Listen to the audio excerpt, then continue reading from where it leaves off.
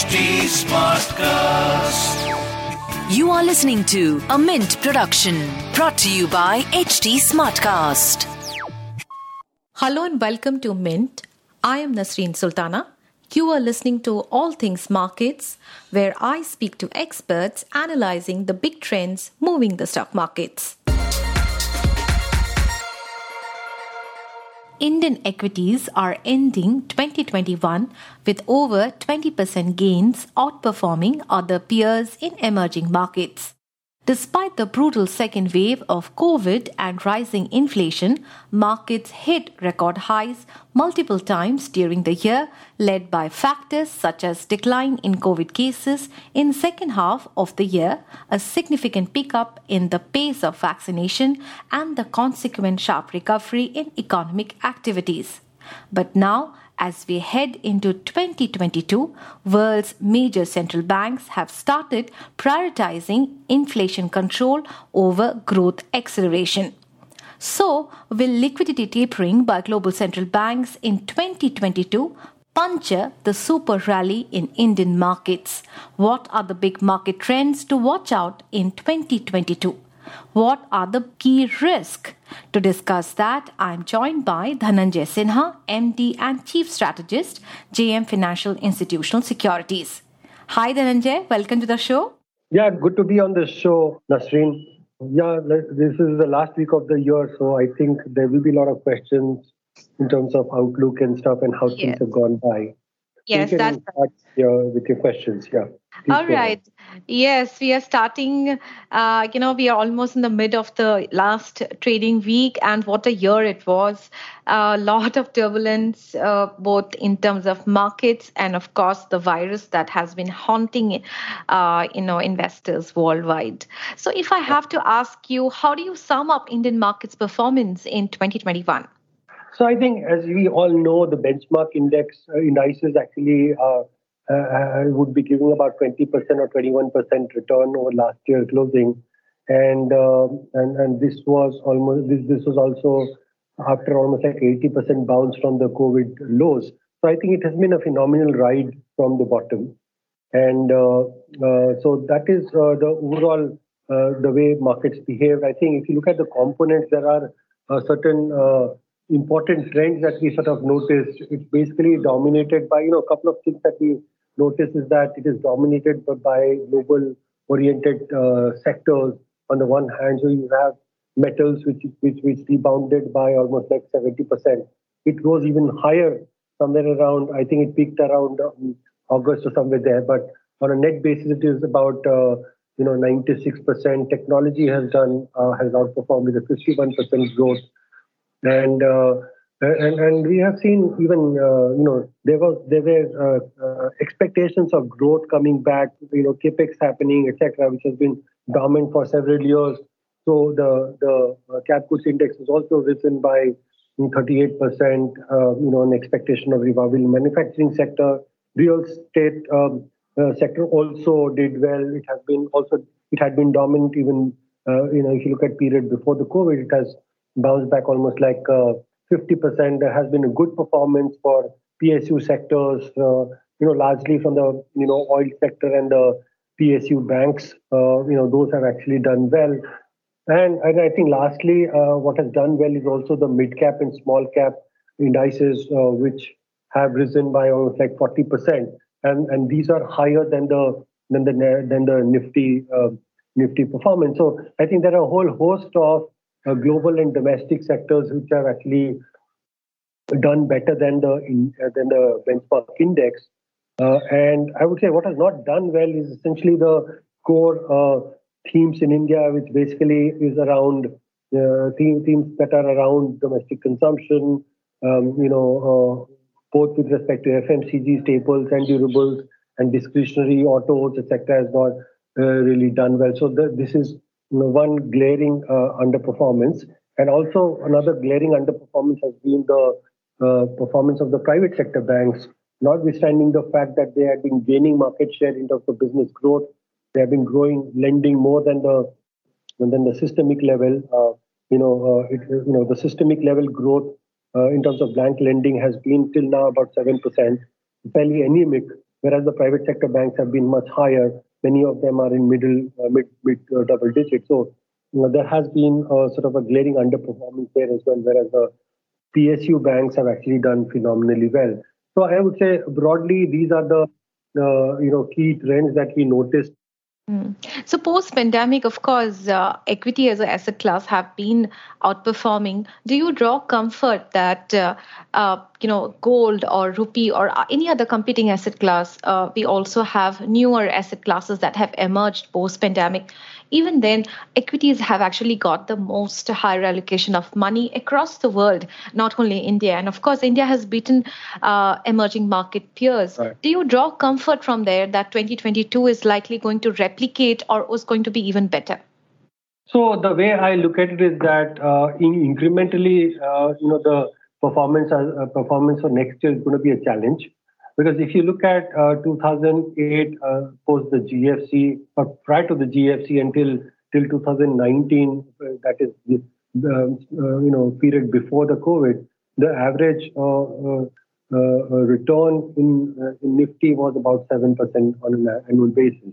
So if you look at the performance since the COVID, it has been phenomenally higher than the average, and we are expecting that the performance likely to be very flat or range bound in 2022, and that's largely because we believe that the macro factors that were driving valuations since the pandemic are ebbing. So that's largely in the domain of global excess liquidity, which was driving down the risk-free rate, and that elevating the valuations much more than what we have seen in the past. So there was a significant support there. So in 2022 and years after that, we see those factors actually normalizing. We are also expecting there will be a certain amount of ebbing of growth momentum as well. So it's quite likely that next year is going to be a fairly flattish kind of a scenario for global equities, and also from an India standpoint, which has actually performed very well. And there are concerns on valuations. Yeah.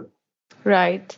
What, according to you, would be key risks and challenges that may derail the Indian market super rally? I understand probably the easy money is going to start drying up. But besides that, what do you think would be challenges?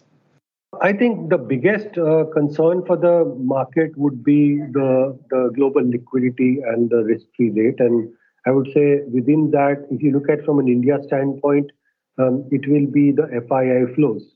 Up until now, what we have seen is that because of the monetary expansion in the developed markets, especially the US and Europe, the FII flows till March of this year, if you look at the FY21 data, it was almost like $36 billion. Then it has become very sporadic.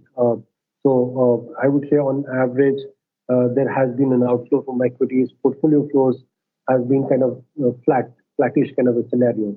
So what we think is that while that was happening, I think we also ran sort of current account surplus because of the slowdown, etc., and hence we saw a significant rise in the reserve balance of the RBI that rose by almost like $150 billion.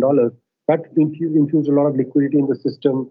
Plus, you had sort of a lot of liquidity emerging from domestic central bank as well. In RBI, actually infused a lot of liquidity through various mechanisms to help the financial system, which is banking and NBFCs. So that translated into very large liquidity. So what we are, the risk, the core thing that we are basically expecting next year is that as the normalization in monetary policies in US and Europe happens, especially in US, there will be outflow, as far as the portfolio flow is concerned. So the risk largely emanates from sort of a steeper than expected normalization in quantitative easing of the US Fed rate hikes. They have already announced that they will. They're projected 3 rate hikes this year. It could be more, and I think other central banks also adopting similar strategy. So I think that is the biggest risk from a from a market standpoint, because not only would the FI flows become negative, it is also possible that the other components of the current of the capital account might also sort of diminish. So I think the big risk is basically the drying out of the out of the liquidity, and that impacting the valuation. The other risk essentially comes from the fact that the growth part, which has been fairly robust. If you notice, the year-on-year growth generally is expected in India about 9% for FY22 and 8.1% next year, 8.2% next year. What we are noticing is that global trade is also sort of flattening after a 26% rebound from the pandemic lows.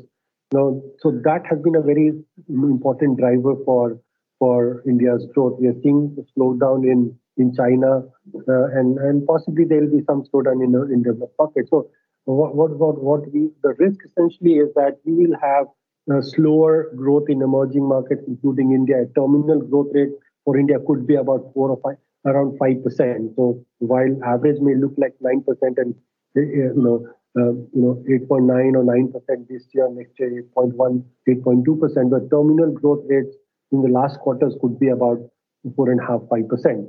So if you have a scenario where global liquidity is normalizing and your growth is actually decelerating towards the end of each of these 2 years, then the risk can be twin. One is on the liquidity, the other one could be on the growth side.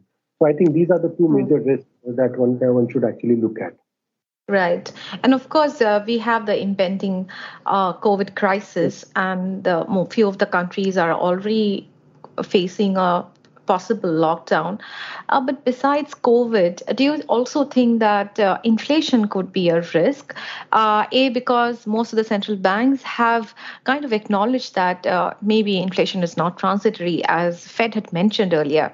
And in India also, we have seen the way commodity prices have actually increased the input prices for a lot of companies, and earnings have been impacted. So overall, do you think inflation to be a very big risk for equities? So I think the reason why the normalization is happening is because there is a change in assessment that the inflation in developed markets, especially the US, is actually not transient as it was thought. There is sort of a more enduring shortage in labor supply.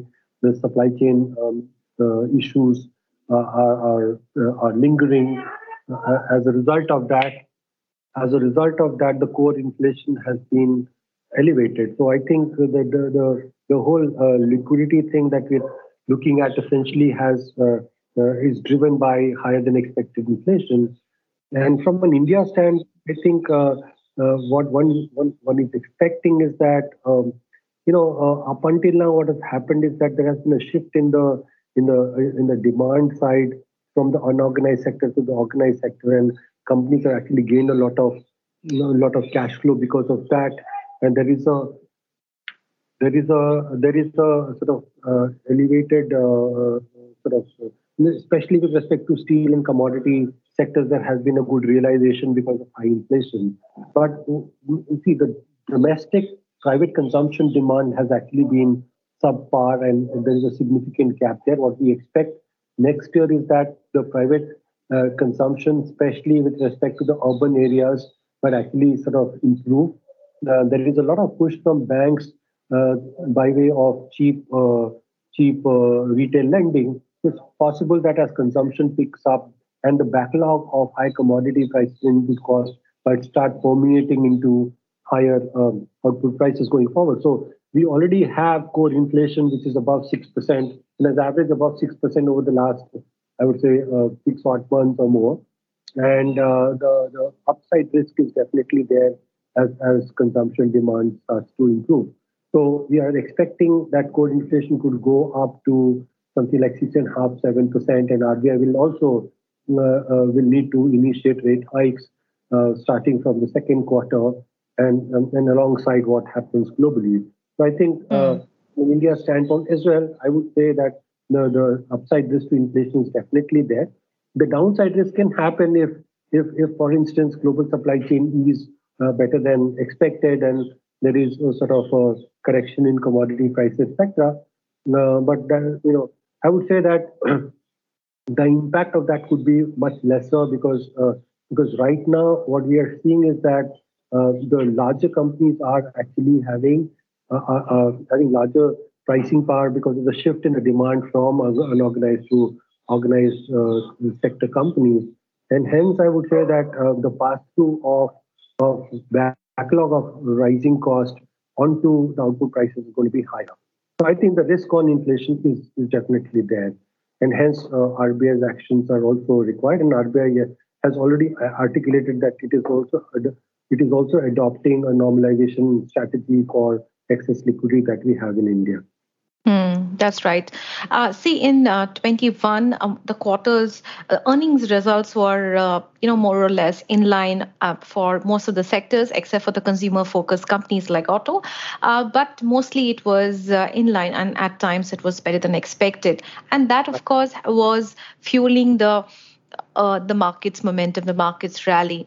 Now that you are also talking about the inflation that may hit consumer demand, and of course the supply chain disruption, which I have seen in many sectors, do you think, and of course the interest rate hike, if at all that comes in, do you think in a scenario as such, earnings may take a hit in maybe 2022 or in maybe next fiscal? I would say yes. So the thing is, the key concern that I have is that much of the impetus from global trade and global fiscal expansion and stimulus etc. will start ebbing next year. So there's going to be a fiscal drag next year. From India's standpoint, I would say that the contribution of global trade and the contribution of global stimulus etc. Running through the global trade channel has been very strong. So, that might start sort of, the momentum can actually start slackening there. Secondly, I would say Indian government spending and support from a consumption standpoint has been fairly modest. I would say compared to the pre-COVID level, the government consumption spending has been around 8 or 9%. And net of the WPI inflation, which is in double digit, the real spending has been actually negative. And we are seeing that government of India is actually getting more conservative on the spending rate. If you look at the high frequency data, monthly data of the government of India, and state governments are tackling tighter revenue situation, I think the support from the government standpoint could be lesser. So I would say some of the driving factors to growth might actually start impacting the revenues next year, and hence also the earnings performance.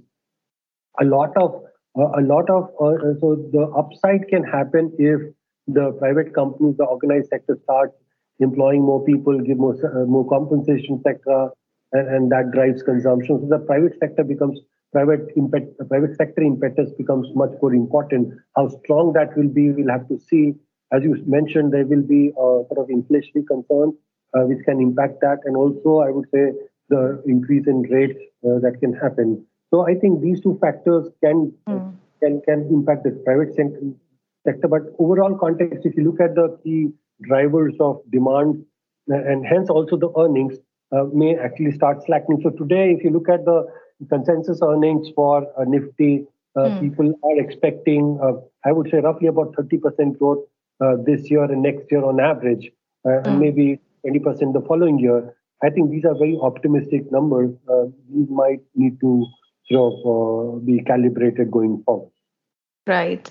So in this context, how do you see the valuations of Indian markets? And this is one factor that we can't have a conversation without, because last year, this year, in the last few months, we have seen a lot of global brokerages have raised concerns about the steep valuations that Indian markets have been trading. And this is despite the earnings revival that we saw in September quarter and the previous quarter as well. So are you also concerned about the steep valuations that India is currently and your way forward for next year? Yeah, so I think we have been talking about the valuation, steep valuations since I would say October of this year. So the way to really look at, so we've done a global comparison for Nifty, for instance, and we find that across something like 27 major indices that we looked at, the average price to book valuation was about 1.9 times, whereas India was about 3.2 times, and so it's fairly expensive. Also, versus the last 5-year average, the price to book is at least 25% higher. And I think what we found, we have been repeatedly saying for the last few months, is that India is the second most expensive market after the US. And that's largely attributable to the fact that we've had a good performance in terms of the rebound, of the index, and so that is what it is. So I think you might actually see. The thing is, the valuation is very susceptible to global liquidity, and we found that over the last 7-8 years, the sensitivity to earnings growth is much lesser compared to the global excess liquidity. So the explanatory power of global excess liquidity is almost like 80% for valuations in India versus earnings, which has hardly any elasticity. So I would say that the other thing is that if you have a sort of a contraction in excess liquidity, which is measured as money supply to GDP in the US, if that comes down, it has got a sort of a lagged impact for another 10 to 12 months. So I would say more than rate hikes in the US, I think the reduction in the money supply relative to GDP through the quantitative easing, and also subsequently due to sort of reduction in the balance sheet by the Fed eventually, it will have a lingering impact on the valuations in India. So I think the valuation trajectory is going to be fairly suppressed going forward. I think the markets are going to be largely driven by individual stocks and sectors, and how we sort of look at various cycles and how things are placed around it. So I would say initially you might have volatility, but I would say we'll have to really look at those sectors and stocks and companies that can actually deliver better top line growth, and they are facing good monopolistic situation to protect their margins and profitability. And I would say, quasi-monopoly or strong pricing power will be a very important variable to really look at going forward. Okay. After pandemic, we have actually seen a lot of companies and funds sharpening their focus of investment towards sustainability. So in this context, which sectors do you think will be watched out in 2022? Sustainability, you mean sustainable earnings? That's what you're saying?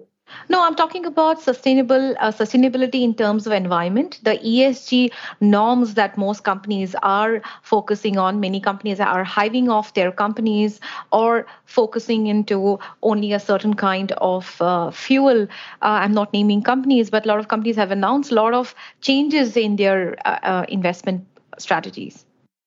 Yes, that is there. I think that is why, if you look at it, technology stocks are preferred. So if you look at it, IT sector has been a major outperformer. But I think I would not entirely believe that people have done that, because if you look at the other spaces such as energy, and if you look at metals, which is again very energy intensive and carbon intensive, those have actually done really well. So I think what markets have actually shunned essentially are sectors or stocks that have not participated in the upcycle, or they have not benefited in the recovery cycle over the last 18 months. So I think it's not very clear that it's not a very clear verdict that that investment funds have actually focused, or investors in general have focused a lot on ESG. And I think from an India standpoint, and also maybe global, I would say retail investors are also very important, are dominant part of the market. So they may not really be as much sort of concerned about the ESG norms, etc. Well, I think these two. One is the fact that it's not really demonstrated in terms of how stocks and sectors have performed, and also the fact that the mix of the investors have also been shifting both in the developed markets and emerging markets, and we are definitely seeing that in the Indian context where HNI and large investors and retail investors are much larger or significantly larger participant than what we saw, let's say, prior to 2017 or thereabout. So I'm not too sure. But I think from an institutional standpoint, there are funds that are ESG, sort of guided by ESG norms, etc. And I think within that, I think technology does look well. I think even a lot of these auto companies that are actually moving towards electric vehicles, etc., are also seeing traction. So those are the things that I would say one can consider within the sustainability thing. All right. Dhananjay, on that note, thanks a lot for sharing your outlook for next year. And thank you so much for sharing your time. And we wish you a very happy new year and take care of your health. Happy New Year to you as well. And thank you for getting me on the show. Take care. Bye.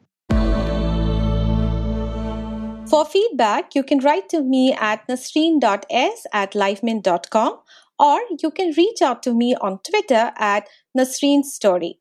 You can also reach out to us at HT Smartcast.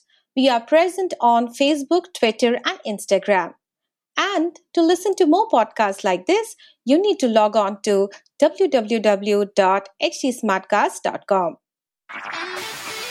This was a Mint production brought to you by HT Smartcast. HT Smartcast.